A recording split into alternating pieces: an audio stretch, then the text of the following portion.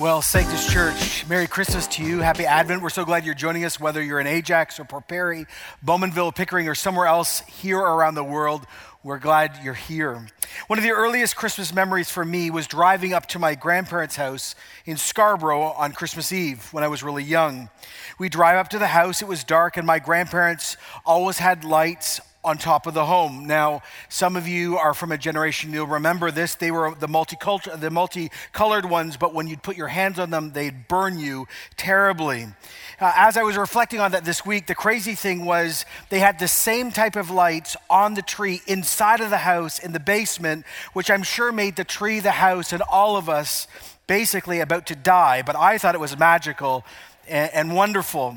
Anyway, my grandmother always had these fake candles in the windows that were bright red.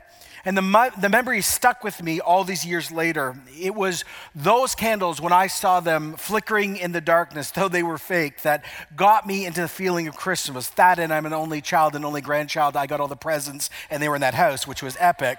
But it was the light, even at 8 years old, that got me into the Christmas season.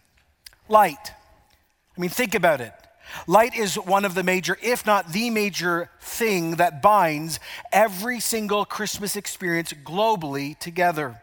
We put lights on our homes. We put up our Christmas tree on God-ordained day of November 1st, when all Christmas trees should be put up, and lights are put on them. And we know over the whole season, lights are everywhere. We've got stars and angels and Christmas lit trees. Light is all around us. By the way, you might not know this, the tradition of putting lights or candles on Christmas tree comes from Martin Luther, the founder of the Protestant church in Germany. Luther one night was walking home on a winter's eve, and he looked through a group of fir trees and saw the stars shining through the trees, and so inspired, went home and put candles on his tree, and that began the tradition of lighting candles on trees. Generations later, 3 years after Thomas and Edison invented the electric light bulb in 1879, Edward H. Johnson, who worked for Edison's company, had Christmas tree bulbs especially made for him. He proudly displayed his electric tree lights on his home on Fifth Avenue, which caused a national sensation in the United States. But it would be years before the mass production of Christmas tree lights were widely available. In 1903, the Ever Ready Company of New York began to make string lights. But if you wanted to afford string lights back then in 1903, you would have to pay the equivalent of $2,000 to put them on your tree. I remember preaching in India in the 90s, and a young 14-year-old Christian teenager came to me, and he asked me 2 questions about Canada. The first one he asked me was, do we all have pagers? And I said, no, we all had cell phones. And then the second question he asked me is this. He says, is it true in your country that at Christmas, even non-Christians put up lights on their homes and on trees, and it's just sort of shining everywhere? And I said, yes, it's actually true. And he said, I wish I could experience that beautiful Christian sight of light. Our Christmas carols, by the way, are full of light references. O come all ye faithful, angels from the realms of glory, the first Noel, O little town of Bethlehem, silent light, hark the herald angels sing, O holy night, Christ is born in Bethlehem. Again and again, light is sung about, spoken about, and celebrated. But have you ever stopped, whether you're a Christian, a skeptic, or a seeker, have you stopped and really asked the question, why does light play such a prominent role in the Christmas story? It's simple. Light is the foundational idea of God coming for us. Light cannot be stopped. Darkness is always overcome by light. This is the Christmas story. You remember, of course, or most of you would, the story of the shepherds. Luke 2:9, the angel of the Lord appeared to them, and the glory, the light of God shone around them, and they were terrified. And the angel said to them, don't be afraid. I bring you good news of great joy that is for all people. That night, the darkness is pierced by the glory of God, the light of God, and in our honest moments, when we look at our motives and our families and our neighborhoods and our cities and our country and the world and politics, night, not light, usually is the true state of the world. We're all broken. We've all sinned against God, ourselves, and others. And let's be honest, the greatest darkness, the greatest night is death, and it happens all the time. And yet here in the Christmas story, God's light and presence is found on a farm, a sign to come that light will even come to the darkest place found in creation, the human heart. 40 days later, Joseph and Mary bring Jesus to the temple to be dedicated as was the custom of the Jews. And an old priest called Simeon, walking among thousands of people in a temple, is suddenly led specifically to one place to find the child Jesus. And at 40 days old, this baby didn't look any different than any of the others. He didn't have a halo. He wasn't glowing. He just is another kid. And yet the Holy Spirit told him, that child. And listen to what Simeon cries out in Luke 2:30. For my eyes have seen your salvation, which you've prepared in the sight of all people, a light for revelation for non-Jews and for the glory of your people, Israel. Glory and light, once again, at the center of the story. 2 years later, the wise men would come, and they come under the calling of light. Matthew 2:2, where is the one who's been born King of the Jews? We saw his star in the east, and we have come to worship him. God uses light once again to break the darkness. So once again, why is light at the center of the Christmas story? Actually, a greater question is this: why does light run through the whole of Scripture, the whole Bible? And the answer is because of God himself. See, God is not just the creator of light or the thought leader who produces light. He's not just the author of light. He himself is light. James 1:17, every good and perfect gift comes from above, coming down from the Father of heavenly lights, who does not change like shifting shadows. And that is incredibly good news. Light reminds us that God is flawless, God is perfect, God is wholly other, and God is wholly without sin. He is trustworthy, he's good, he never lies, he never plays games. God does not change like shifting shadows. But there's more. Listen to Paul and John. 1 Timothy 6:15, God, the blessed and only ruler, the King of kings and the Lord of lords, who alone is immortal, who lives in unapproachable light, who no one has ever seen or can see. To him be honor and might forever. And we all said together, amen. Or listen to his best friend John, who simply said these words in 1 John 1:5, God is light. In him there is no darkness at all. God is light. Every time God reveals himself physically, there is this experience of light, fire, and brilliance. That's why it says in the Psalms, Psalm 104:2, God is clothed with light and glory. But then how could we know him? How can you know a being who has no beginning, who's wrapped in unapproachable light? Well, the answer is choice. The God of light, God who is wrapped in unapproachable light, chooses to reveal himself to us.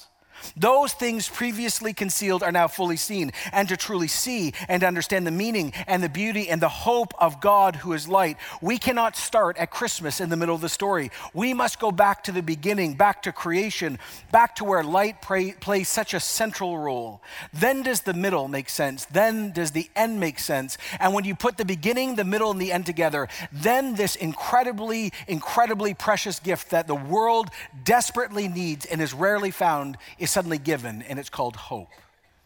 Hear the very first verse in the Bible. In the beginning, God created the heavens and the earth.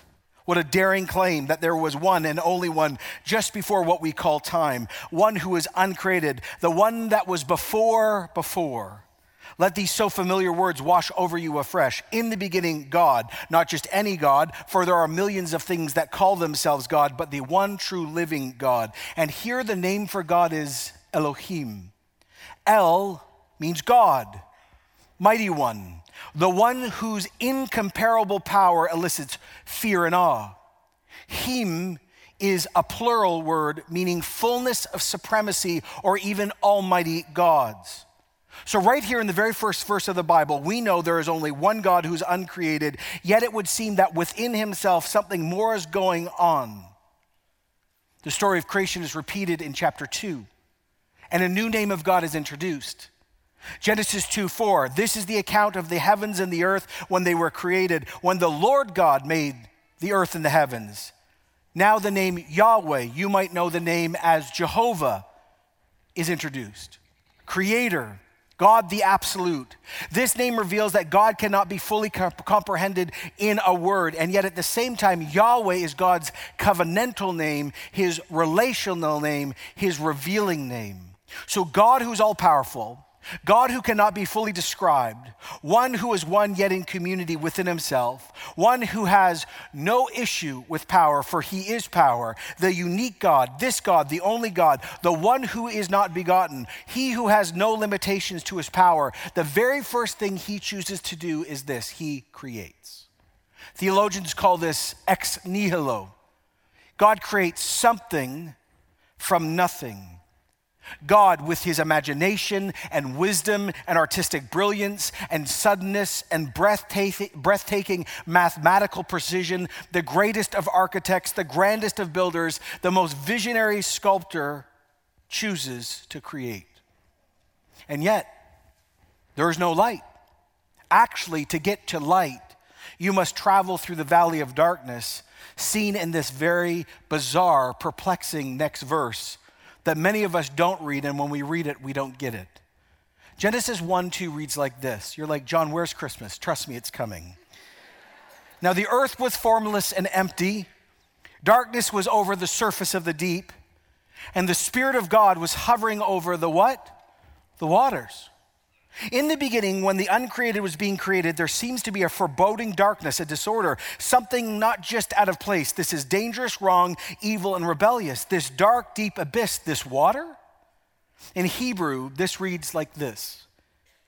There was a dark, dangerous, hostile, raging, out of control sea. For years, I didn't understand this. I mean, it made no sense to me. How was there water when water has not been created? And more confusing for me is actually, as I kept reading the Bible and I got to the end of the story in the book of Revelation, when God makes everything right, something else connects to this. Revelation 21:1. Then I saw a new heaven and a new earth. For the first heaven, the first earth had passed away, and there was no longer what? Any sea. Now the sea is gone. The sea shouldn't be there, and it's there, and now it's gone. And I told God, I like the sea. I want to sit by the ocean. When all of this is done, you're giving me an epic new body, I've been told, so I want to learn how to surf, right? You're laughing. I'm serious. Don't judge me. How many of you love sitting by water and you feel not only you connect to nature, but to God through that? Raise your hand. Well, amen, but it's gone. Too bad for you. That's what I was feeling. What's going on? I don't understand. And yet, then suddenly, as I kept reading the Old Testament, something else even more bizarre and weird took place. You start seeing these weird demonic creatures that begin to reside in the sea.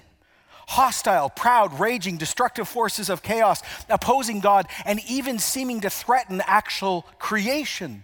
Let me give you their names. Yam, Leviathan, Rahab, and Behemoth. Now, I grew up in a more conservative Baptist church than this, so I was told that these were dinosaurs to deal with the evolution problem. They're not. It's a nice idea, but read your Bible in context. When you read the description of these creatures, they are supernatural, they are dangerous, and they're wrestling with God, and they're always symbiotically and symbolically connected to water. Yam, which was connected to the sea, was worshipped by Arab communities just before the coming of Islam. Leviathan, both in Hebrew and Canaanite imagery, is this twisting serpent of the sea with 7 heads that lived in the sea, and yet God overcomes him in Psalm 74. You can read about that also in Job. Rahab is this dragon that's connected to the sea, and God overcomes him in Isaiah 51. And I was like, what does this all mean? Then it hit me like a ton of bricks. This means that there was real spiritual darkness already resisting God by the second verse in the Bible. We know this is true because by reading the New Testament, each one of these creatures, actually their names become another name for who? Satan. So we have God who is limitless and all-powerful and light, and now already by verse 2, in this moment, you have darkness resisting him. They're not stronger than God, but they're present. And even now the dark rebellion is taking place to stop light before light has even come. And that is why, by the way, in the book of Revelation, there is no sea, because darkness does not win. Amen? And yet, notice in Genesis 1:2, the Spirit of God is hovering over the waters. And this is such hope-inspiring good news. This is great news. The Holy Spirit was hovering and sweeping and moving and rushing and swirling and keeping evil in check and in control, even by verse 2, and at the same time multitasking and bringing forth creation by God the Father and the Son. God's lighthouse has been, is, and will be stronger. Darkness is the absence of light, and darkness cannot overcome light. You can be in the darkest place on earth, and if you light a candle or a match, darkness is pushed back. So it should not shock us when we read the creation account that the very first thing that comes out of the mind and mouth of God is this: let there be light, and there was light. Now let that linger for a moment. God speaks. This is the only time in Genesis, this account, where God speaks in the first person. He's actually speaking. And it says that by God's word, creation came into being. Now this, when you know that God created the world by his word, rushes you forward in time, back to the manger, back to the story of Jesus, back to the identity of Jesus that fills out the creation story. John begins his gospel like this in John 1:1. In the beginning at creation was the Word, who's Jesus, and the Word was beside, in relationship with the Father, God, and yet Jesus was God. Whoa. Later, so profoundly, this idea begins to emerge that God the Father spoke the word into existence, the world into existence. In other words, God the Father used Christ because he's pre-existent to bring all things. That's why Paul would write in Colossians 1:15, Jesus is the image of the invisible God, and he's the firstborn over all of creation. Jesus isn't part of creation. He's above everything in creation. Firstborn comes from Psalm 89, meaning sovereign one. It says in verse 16, by Jesus, all things were created, things in heaven, earth, visible, invisible, throne, power, ruler, authority. All things were created by Jesus and for Jesus. Have you thought about that? Light and lights, star and fish and oceans and humans and universes and grass and trees and waters and atoms. Even Paul says the unseen powers and the unseen realm are made by Jesus, for Jesus, and they are underneath his feet. He is before all things, and all things hold together in him. See, God did not just create everything, set up some rules like a clockmaker and wind up the clock and walk away and say, I'm disinterested. He's involved now.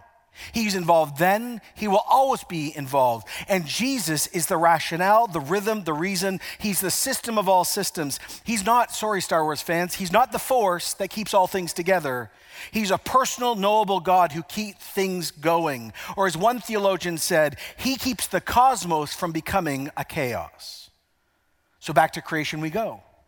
God the Father, through God the Son, by God the Holy Spirit, one God forever in community, and the very first thing that God creates is let there be light. God spoke and light broke across the darkness. And yet, have you thought about it? The sun and the stars and the moon, they're created on day 4. And of course, there it is again. God, who himself is the ultimate source of light because he is light, literally the universe is sustained day 1, day 2, day 3 by him personally. Before the beginning, at the beginning, in the middle, and at the end, light is always found, and light always burns away darkness. By the way, sitting here in 2019, most of us don't understand Genesis 1, 2, and 3 very well. See, when this was written, it wasn't just to tell us there was only one God and creation took place. It's not a scientific manual. Stop it. It's written as poetry for a reason. The main reason why Genesis 1, 2, and 3 was written is actually as a polemic, as a rebuke, as a response to the religious thinking to all the nations surrounding the Jews. All the nations around the Jews worshiped creation. Reading this, they would hear the Jews saying, our God is greater, our God is more powerful, our God is God. God is not dependent on the stars. God is not dependent on the suns. They depend on him. God has dominion over everything: sea, chaos, darkness, sun, moon, stars, animals, humans. Just think about it. The nations, when Genesis moved for orality to being written down, was the nations around, they worshiped the moon. They worshiped the stars. They worshiped the sun. They worshiped animals and demons and kings and pharaohs, but it declares here that God, this God, the only true God, is above all things and is stronger than everyone and everything. It's offense and it's truth. God saw the light was good, and he separated the light from the darkness, and God called light day, and the darkness he called it night, and there was evening and morning on the first day. Well, the amazing project continues: water and sky, then ground and then sea, then land, then plant, then tree, then fruit. Oh, then on day 4, light comes back. God has sustained the universe with his own light, and now it says in verse 16 of Genesis 1, God made 2 great lights, the greater light to govern the day and the lesser light to govern the night. Oh, side note, and he made the stars. Do you see this? The nations around the Jews at this moment worshiped the sun. They worshiped the moon, and they believed, as still so many people around the earth and in the GTA in Toronto believe today, that fate and direction and purpose and destiny is connected to following the stars, called astrology. Never and no. God spoke all you worship into existence. God flung the stars into space like an afterthought. Yeah, some stars, no problem. And this is an amazing, stunning fact. Sitting here in 2019, we're not sure how many stars there are, but scientists now determine there are 10 billion galaxies in the known universe. That means there's 100 billion stars average in each galaxy, which means there's 1 billion trillion stars. And our God went, okay. Do you see the power of this? The magnificence of God. This is why I love the prophet Jeremiah when he said in Jeremiah 2:10, this is what the Lord says: do not learn the ways of the nations or be terrified by signs in the heavens, though the nations are terrified by them. Don't worry about all that stuff. You who keep looking at the created order to find light for your path or light in your heart, you will never find light in a person, in a philosophy, in religious thinking or invention. Nothing even in the profound created order will bring light, because the one who actually is light is the author of everything you're looking at. Don't walk into a museum and being so inspired by this beautiful painting called creation that you actually miss that there's an artist behind the painting who you can personally get to know. So God, 3 in 1, one God in eternal relationship, filled with and actually always being light, has revealed himself. And the Bible is covered, it's enveloped in light. The Bible is bookended with light. When you move from the beginning to the middle to the end, you see it. Let me go back to the book of Revelation one last time. Revelation 21:1. And then I saw a new heavens and a new earth. For the first heaven and the first earth have passed away, and there was no longer any sea. Oh, and he's going to wipe away every tear from every eye.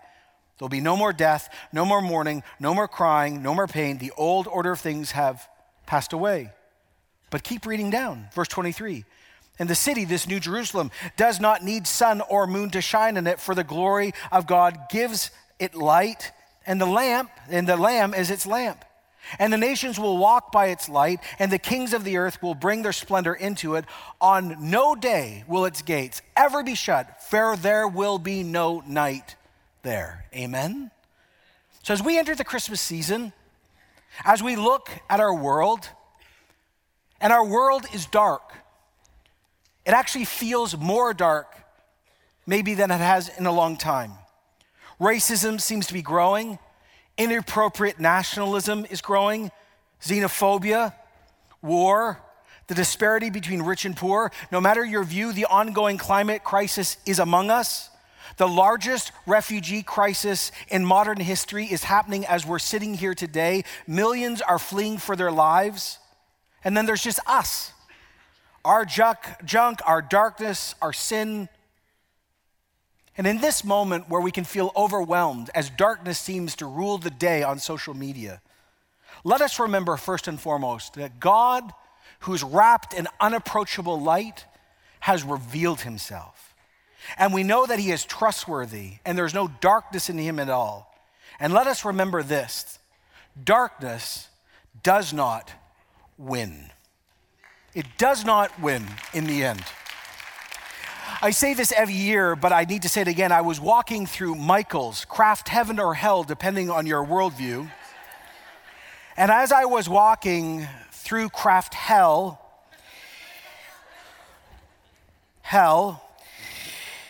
I heard this waft over me, this song.